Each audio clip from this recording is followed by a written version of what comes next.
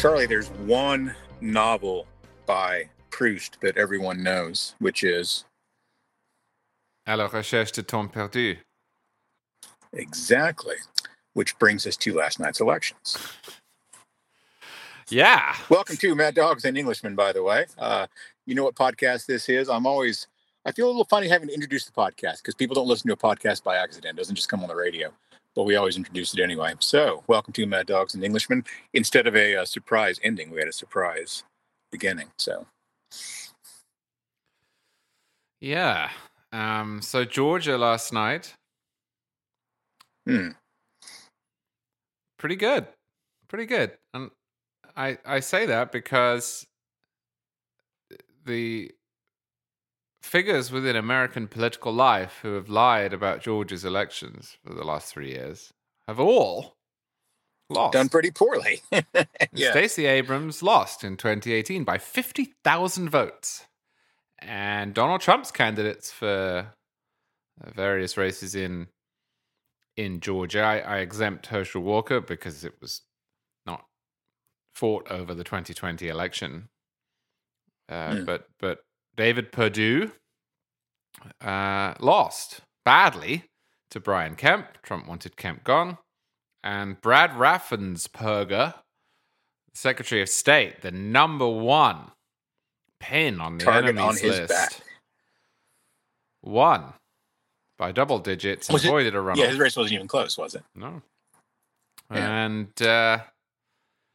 this is good. And then, of course, the liars about Georgia's election law from last year also lost in that they're now having to admit turnout's very, very high.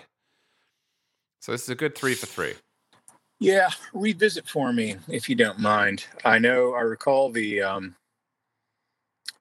were some changes made to Georgia's election regulations that these were decried as what was Joe Biden's phrase? Not Jim Crow, but Jim Eagle. Yes. Whatever the hell that means. What did they actually change? I forget. It was like signature matching had to be driver's license number instead or something like that, right? Yeah, and they banned, they got cast as banning the provision of water in line, but it's more an anti-bribing law. Right. And they expanded the number of early voting days, I believe. I think they reduced the number of places. Mm-hmm. I'm actually a bit fuzzy on it now because it's a year since I looked into it. But I remember looking into it and thinking, my goodness me, I've never seen so much hype. Yeah. So yeah, the food and drink provision thing I kind of get because coffee is really expensive now.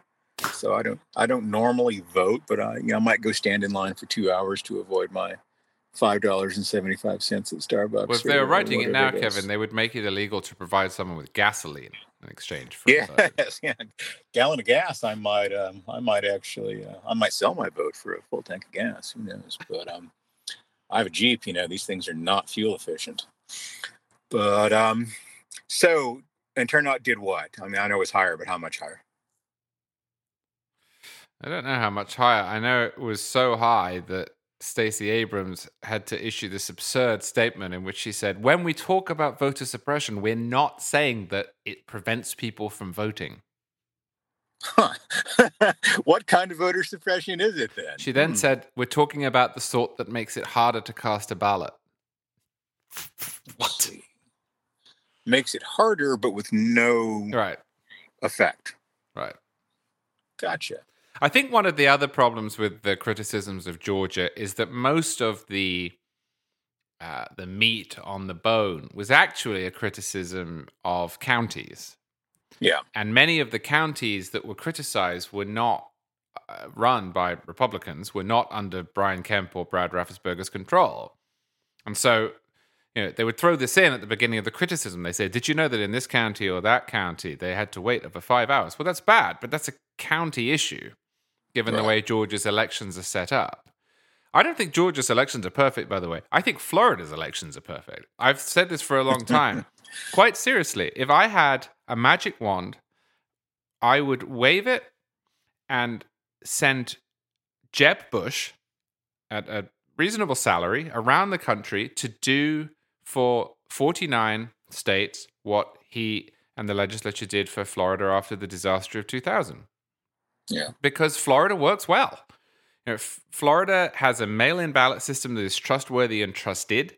It has rules that allow it to pre-count all of those ballots so that we don't wait for hours on election night and you don't end up with the blue shift, which is not a problem per se, but which does lead to a lack of confidence in the voting system.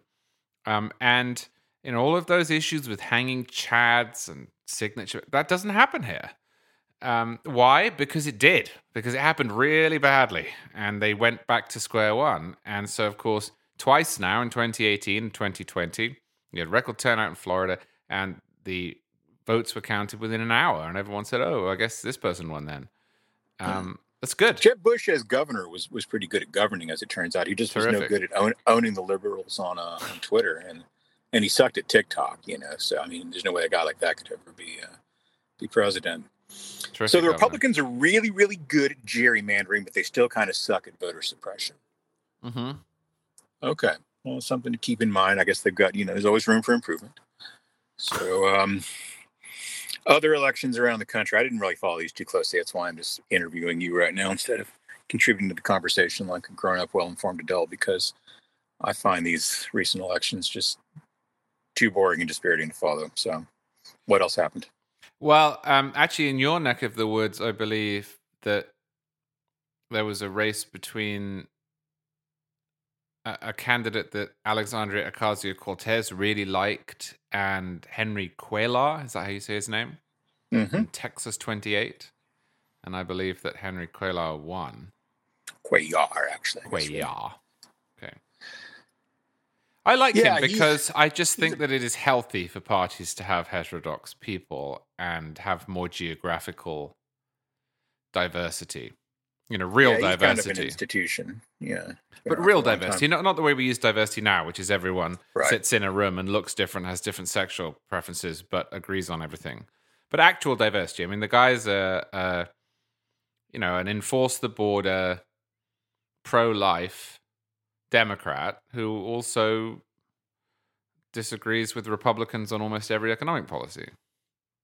Yeah. Fine. Why not? Why wouldn't that person exist in Texas?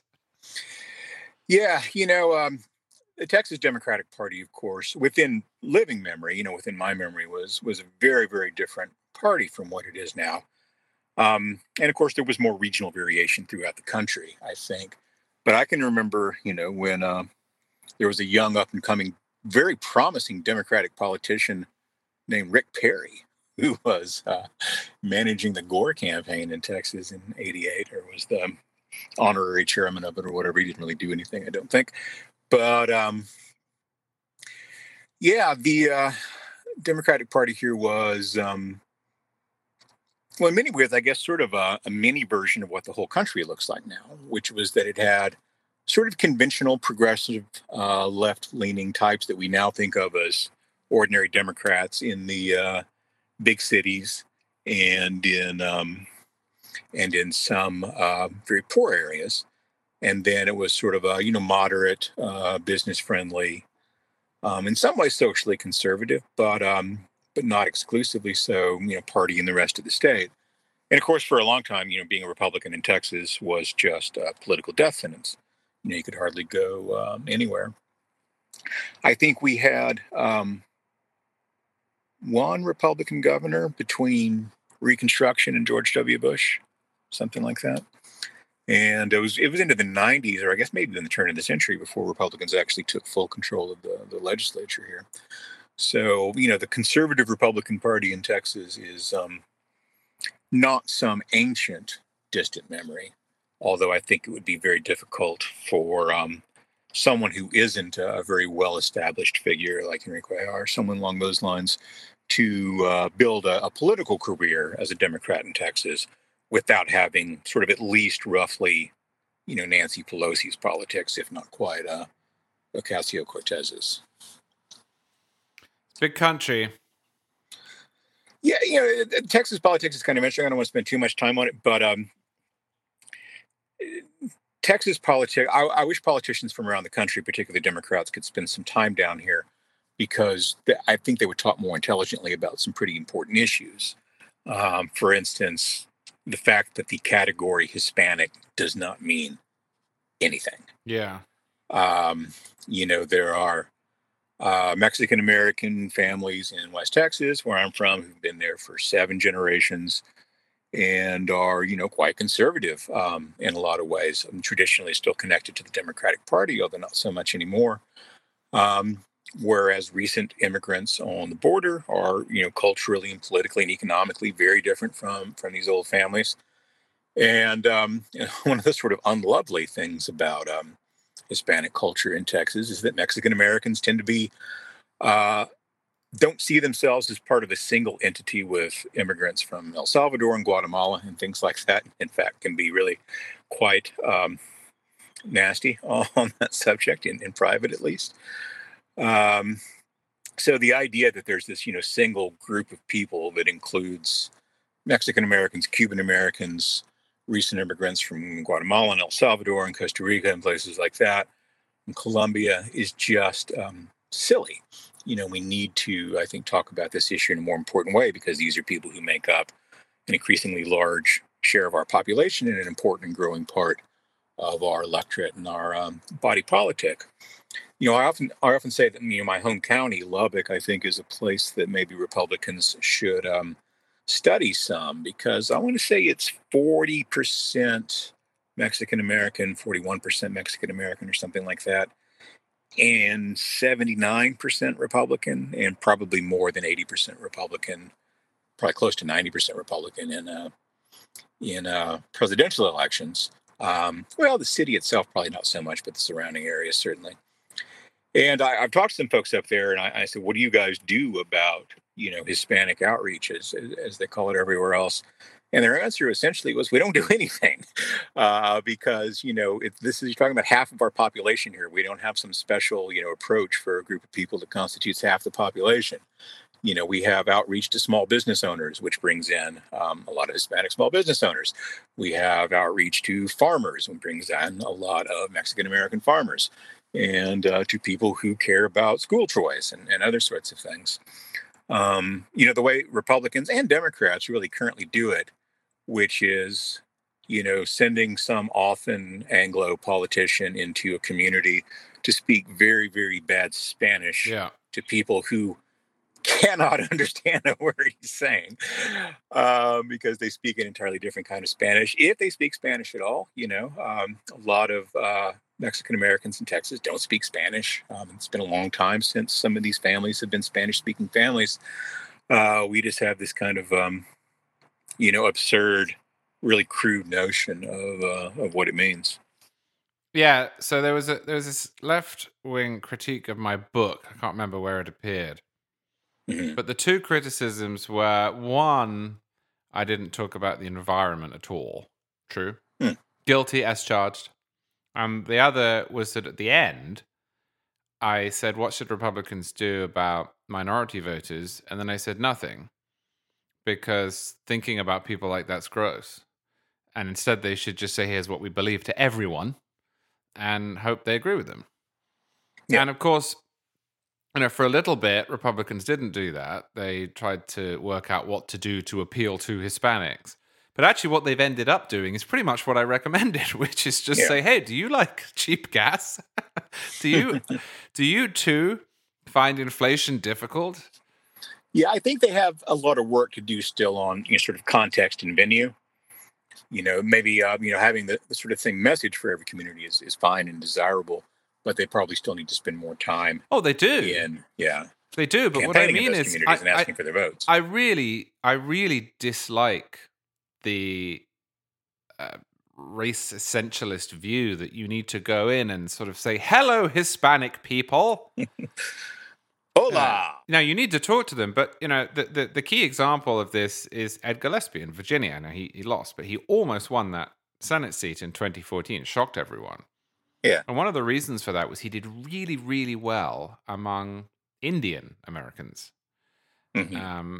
Not American Indians, but Indian Americans. And one of the reasons that he did really well among Indian Americans was he actually talked to them.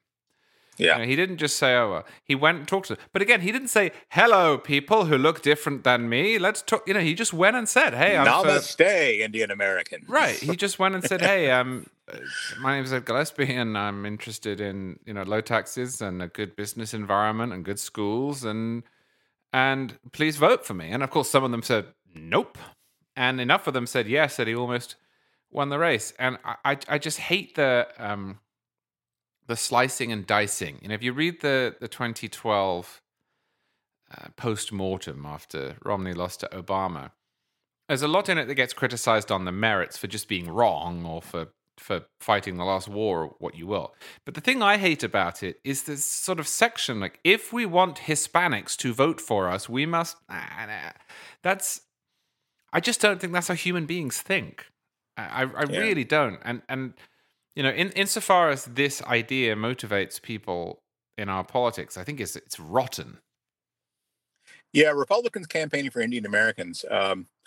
I like the idea of going in and saying, I'm a Republican. You are, depending on who's doing the measuring, either the wealthiest or the second wealthiest demographic group in the country. Surely we can do something. Well, they Surely used we can to. make something work here. Yeah. I mean, George H.W. Bush won, I think, 75% of Asian American voters. Yeah, that's an interesting story. So one thing that I've read about on that front is that the increasing identification of the Republican Party with sort of Southern evangelical culture and sensibility has costed Asian American votes. Do you think that's true? Yeah, I think there's a lot to that. And I think that the opportunity that Republicans have with Asian American voters is as a pushback to crass race essentialism. Yeah. Particularly in affirmative action.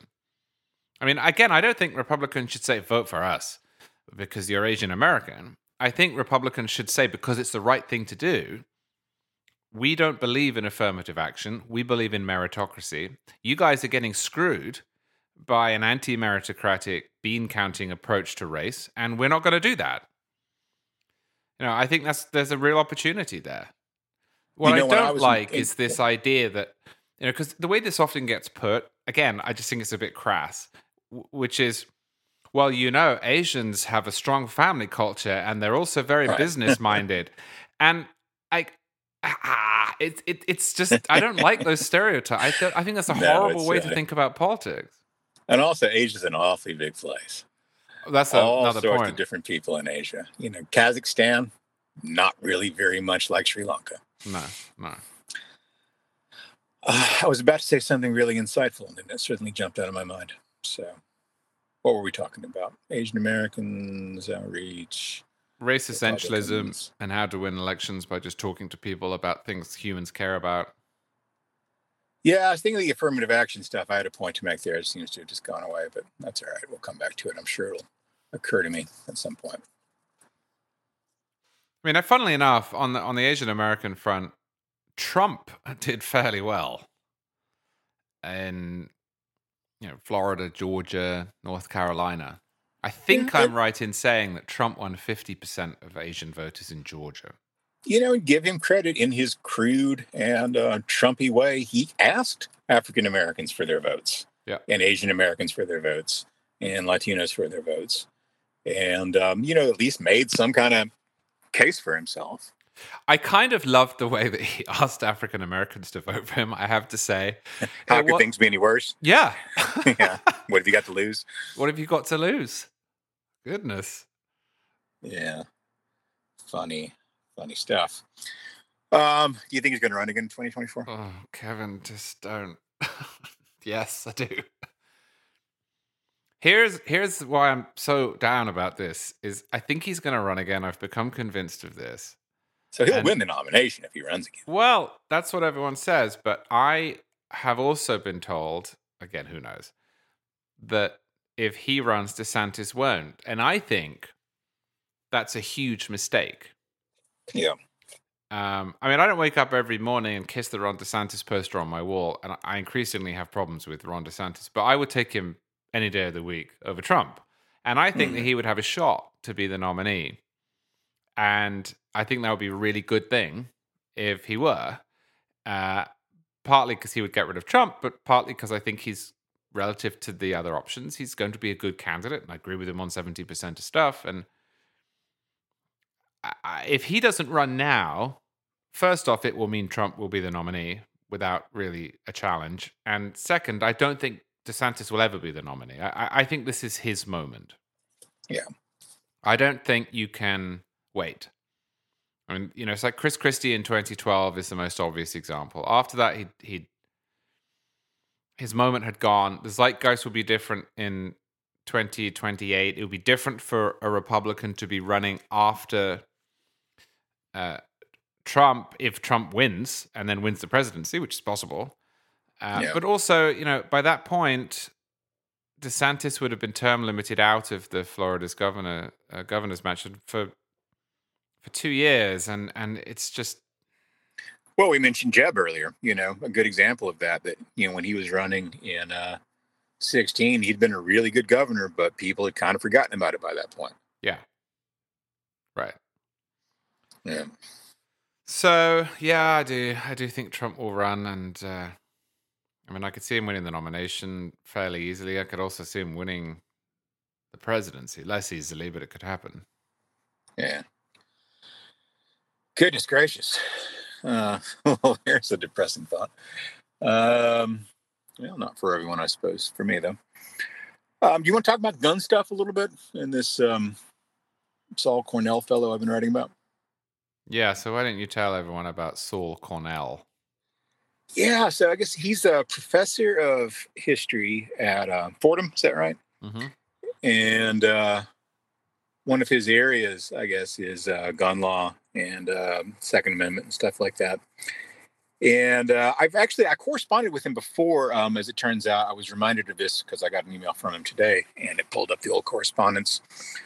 So he wrote this piece in Slate that contained a claim that I thought was really quite sort of bizarre and interesting, which was that the modern sporting rifle, an AR-15 type rifle, is 200 times as lethal as the muskets that were used to fight the Revolutionary War. And why I thought that was interesting was because of the, whenever I see a nice round number like 200 or 50 or 10 times, I always assume that it's wrong because nothing ever works out that neatly.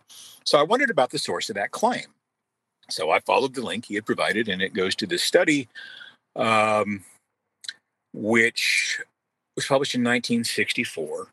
And was a historian who was trying to quantify the lethality of various kinds of weapons, not just small arms, but also, mortars and rockets and things like that, and tanks, I guess.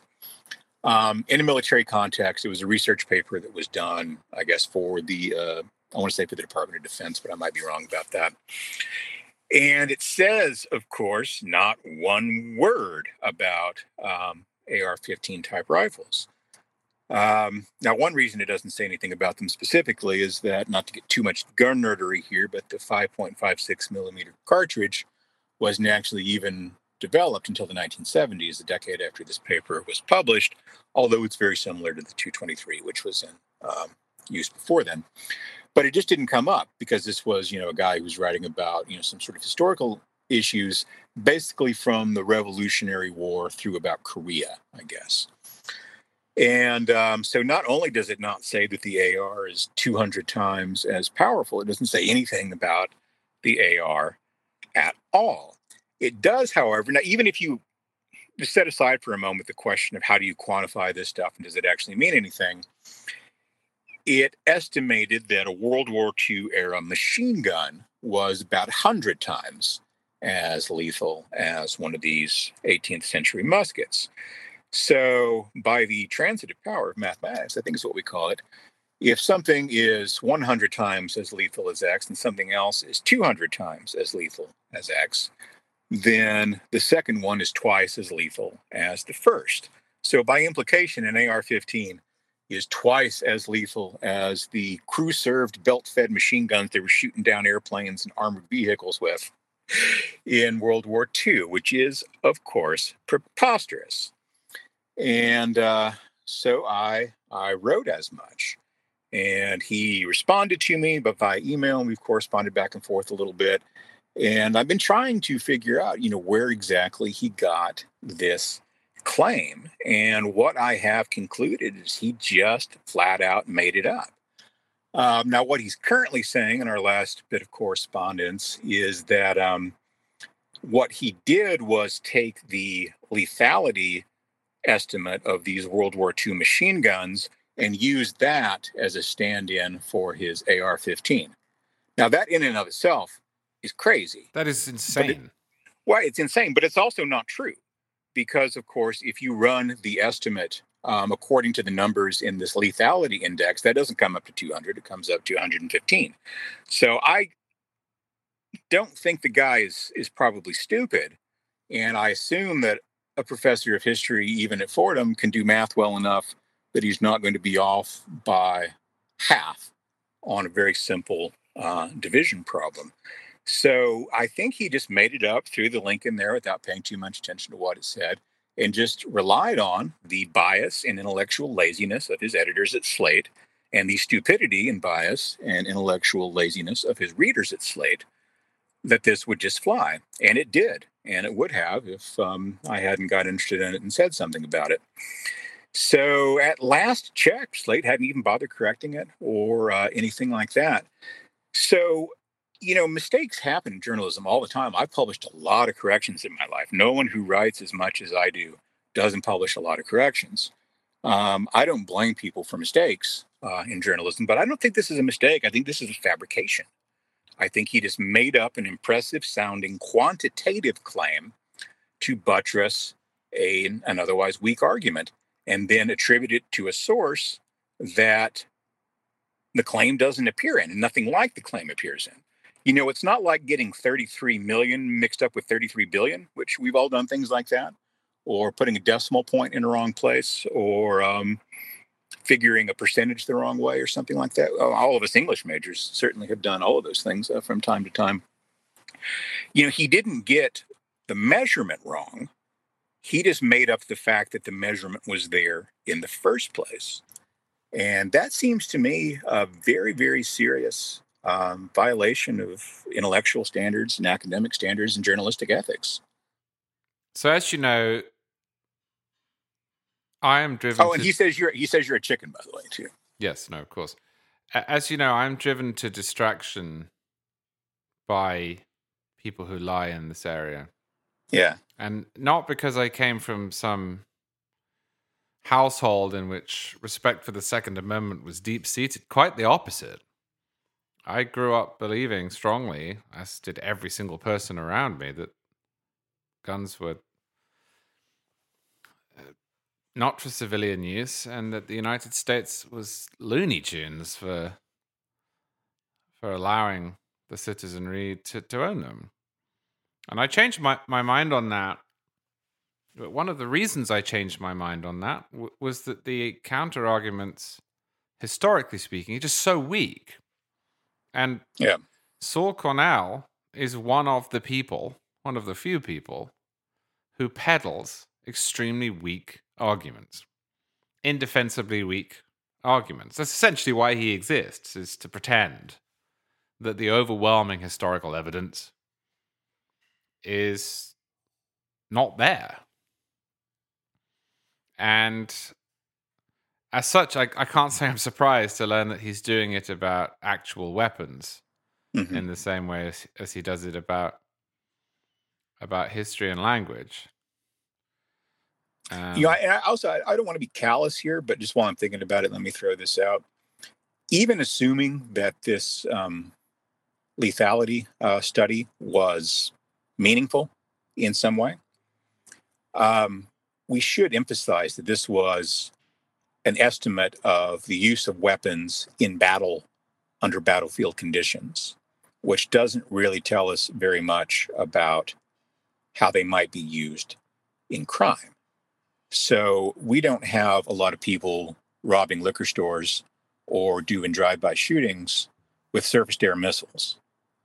And even if they had them, it wouldn't be practical. So even if we assume that, an AR-15 is more potentially lethal than a revolver, if you are, as that grotesque in Uvalde, Texas, was barricaded in a room full of 9-year-olds, I don't think it probably matters all that much what you were armed with. If you were barricaded in a room full of 9-year-olds, you could probably be armed with a kitchen knife and achieve essentially the same result. This is not a matter of what kind of firepower you have access to, although it is certainly in the military setting, I would imagine anyway. Yeah, I just did Megyn Kelly's TV show, and we talked about this. Mm-hmm. And I think one of the problems we have here that pre-exists policy, gun policy, security policy, the involuntary commitment policy, red flag policy, is that it is just beyond the ken of almost everyone that man could have done this. Yeah. And it's very difficult to start even interrogating it.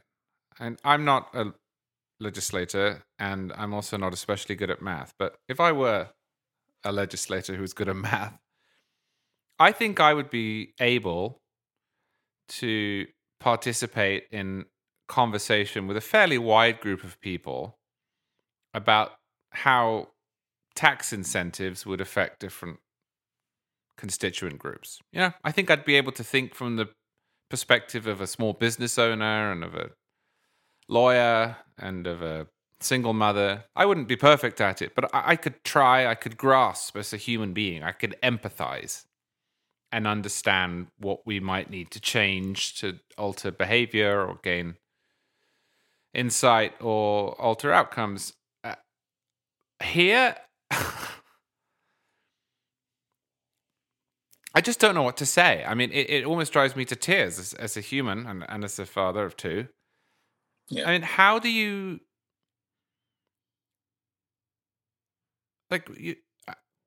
how do you even start? I mean, I'll be honest with you. This is a very serious thing to say. But I'll be honest with you. If I were in a classroom of children with a gun, and someone said to me, "You have to shoot them," I would shoot myself before I would do it. Yeah. I just can't. And so, you get to this point where people are talking about, as you say, well, what about this Glock? Or what about the 45 ACP round? Or he had a Daniel Defense AR. I mean, I couldn't do it to a lizard. It is at that point so profoundly evil and so profoundly alien. And just to be clear, I'm not making a case here against thinking about the policy implications. I'm not trying to shirk talking about gun control. We do it a lot.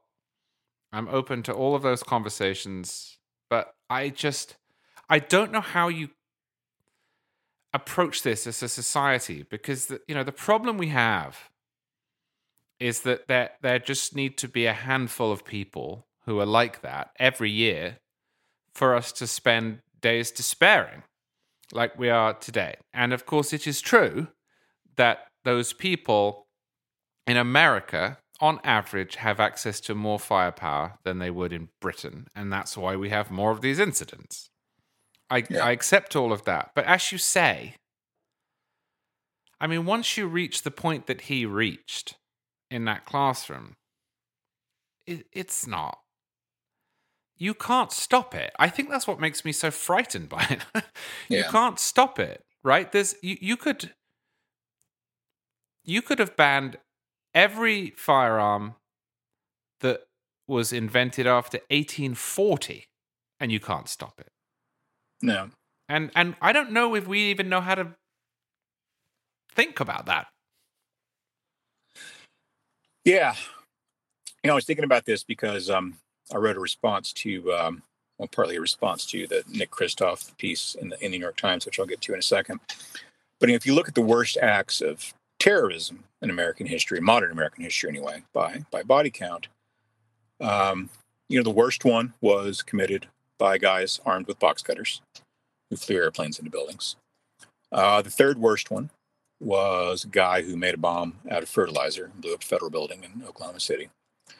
The one in the middle, the second worst one, was the massacre of African Americans in Tulsa, which was partly carried out by people with firearms, partly carried out by arson, partly carried out, apparently, in some cases, by aerial bombing from civilian airplanes and improvised incendiary devices.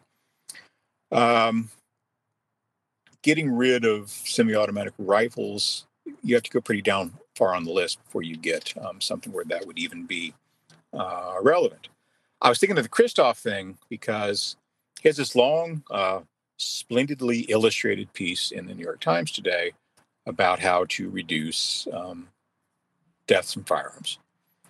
And to his credit, he's pretty honest about a lot of things, including the fact that a large number of the deaths we're talking about are suicides rather than these sort of terrorist and mass shooting incidents and things like that. And he considers various kinds of guns and these sort of technological ideas about so-called smart guns that only shoot if they're held by a certain person, and some pretty fanciful stuff.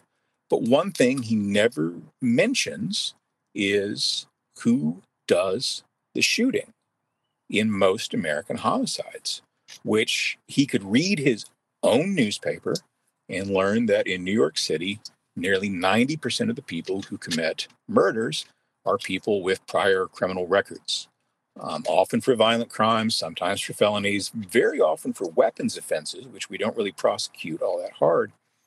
And my theory about this, which I will get to in the piece that should come out later today, is that we don't start these debates by choosing our policy. We start these debates by choosing our villain. And we want to tell a story, the progressives want to tell a story in which the villain is the National Rifle Association and sort of American gun culture and people like you who like AR rifles and that sort of stuff.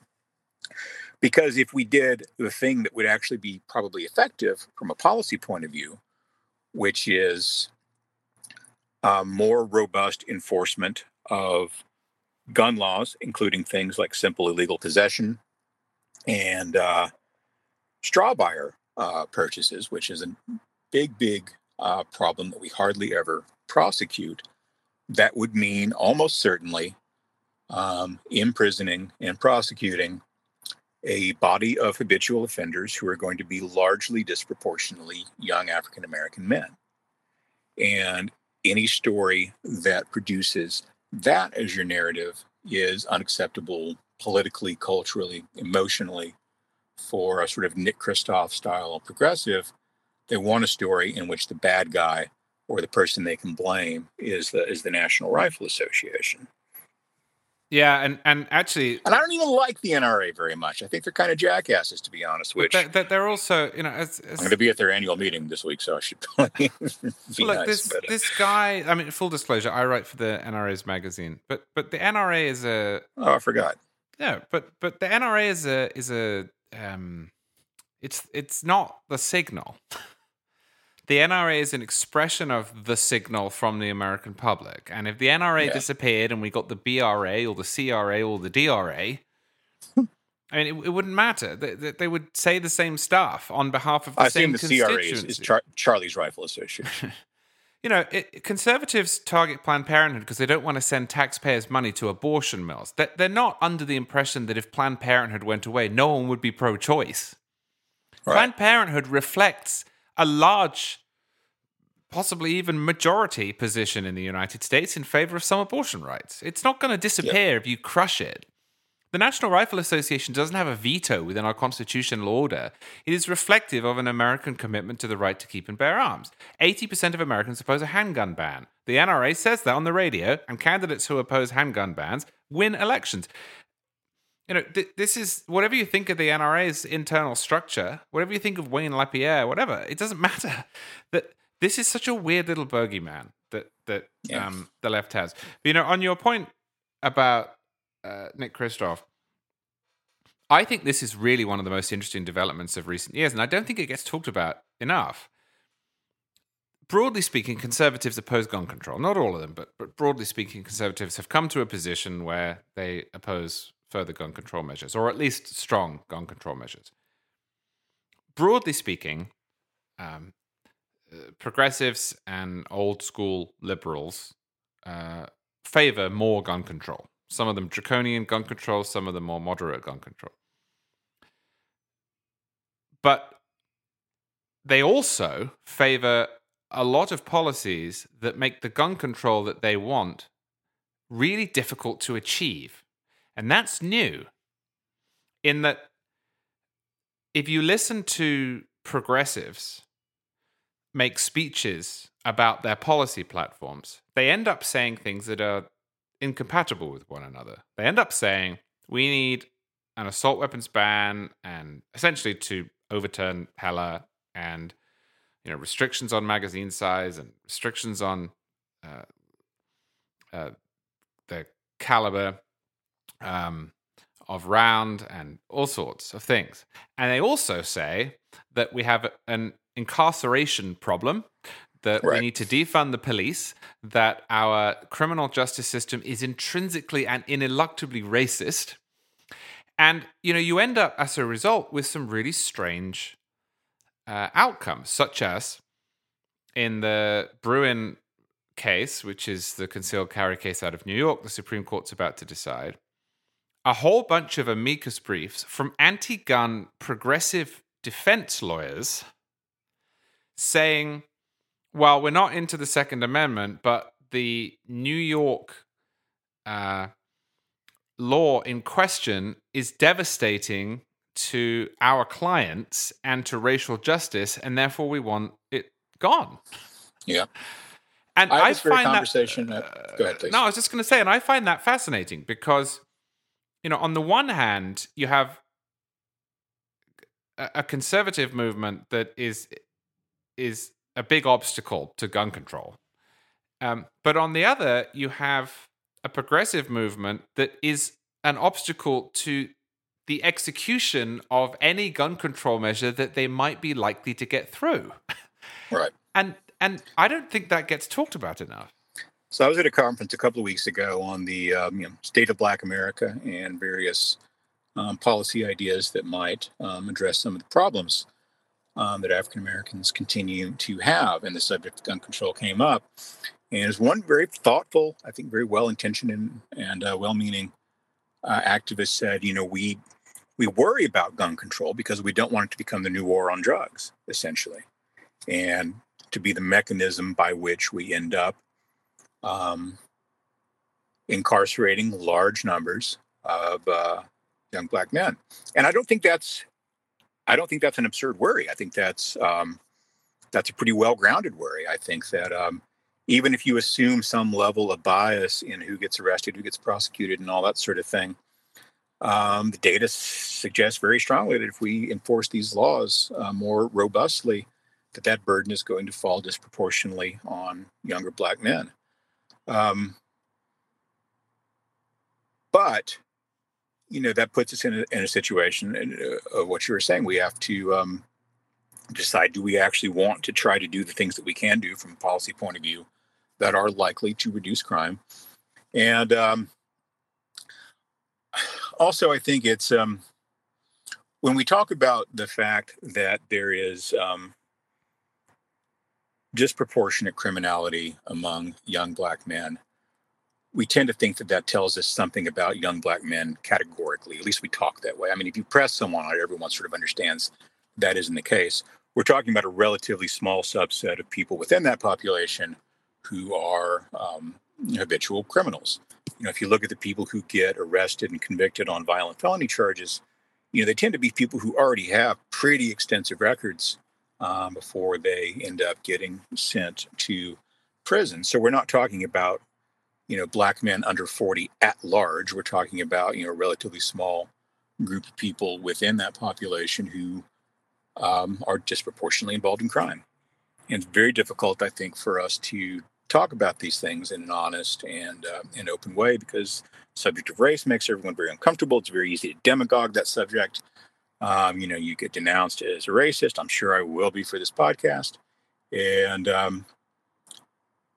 we are sort of committed to ignoring the facts that are in front of us. And I think that's really the emotional impetus behind this whole kind of, it's the NRA, it's the big gun lobby, it's these, men in camouflage pants hanging out at sporting goods stores that are really the issue here. I think that's just nonsensical. It's nonsensical and it's offensive. And I've Yeah. spoken to a few people down here. I was actually at a dinner last night with some friends here, and this came up. And not everyone is a conservative, and certainly not everyone there was a Second Amendment advocate.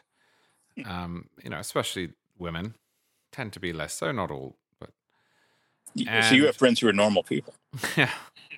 But there was a Wonder what that's like. general feeling among all of those people that to suggest that this was a debate between people who care and people who don't is infuriating.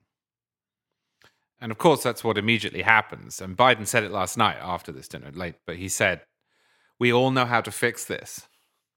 And then he said some people just don't want to. And of course, if that were true, then there would be some truly terrible people among us. And, one of the things that I said last night, we wouldn't talk about this all evening, but it came up, was, if I believed for a single second that getting rid of my guns would make my two children safer, I would do it.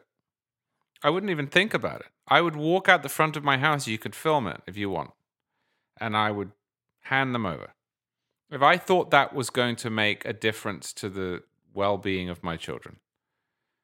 But you know what? I really don't. I think it would make no difference at all. And in fact, I think it would make me slightly less safe because although, I'm hardly that important, there are crazies out there who send us emails. And, if someone Sure. did come here, yeah, I would probably be better off if I were able to defend myself. And, that's the part of this that is really offensive, is this line that, well, you'd much rather cling to your gun than you would. No, it's just that I don't think that I'm the problem. I don't think that me giving up the guns I have will make the slightest bit of difference to this. And what I think would happen, even if we impose the most draconian gun control, even if we went full prohibition on this, and we passed federal laws and we asked men with guns, of course, to enforce them nationally. You want to go Repeal the into... Second Amendment. Yeah, but more than that. We say you go into Louisiana and you take all those guns by force. Even if we did that, I don't think we would stop these problems. And I think you would end up with the same problems that we have now, the ones that I don't know how to fix and find frightening, the same problems that we have now, except you'd also have 150 million angry people who would say, hang on a minute, you really upended the civic rules in this country. Because it wouldn't just be the Second Amendment you'd have to repeal. You'd have to repeal or violate all sorts of other amendments. You'd have to change due process rules. You'd have to change takings rules. You'd have to violate the Fourth Amendment if you were to find all of those guns. You upended the civic fabric of this country, and we didn't fix the problem. And I think we would be worse off in that situation than we are now. Bad as the problem that we have to face is. And, when Biden goes on TV and talks like that, I don't think he realizes how many people he is annoying. It really isn't just me. And I was interested by that last night, that normal people, not me and you, can sense that too. All right. Well, 3 cheers for the normal people. Talk to you next week. All right. Bye.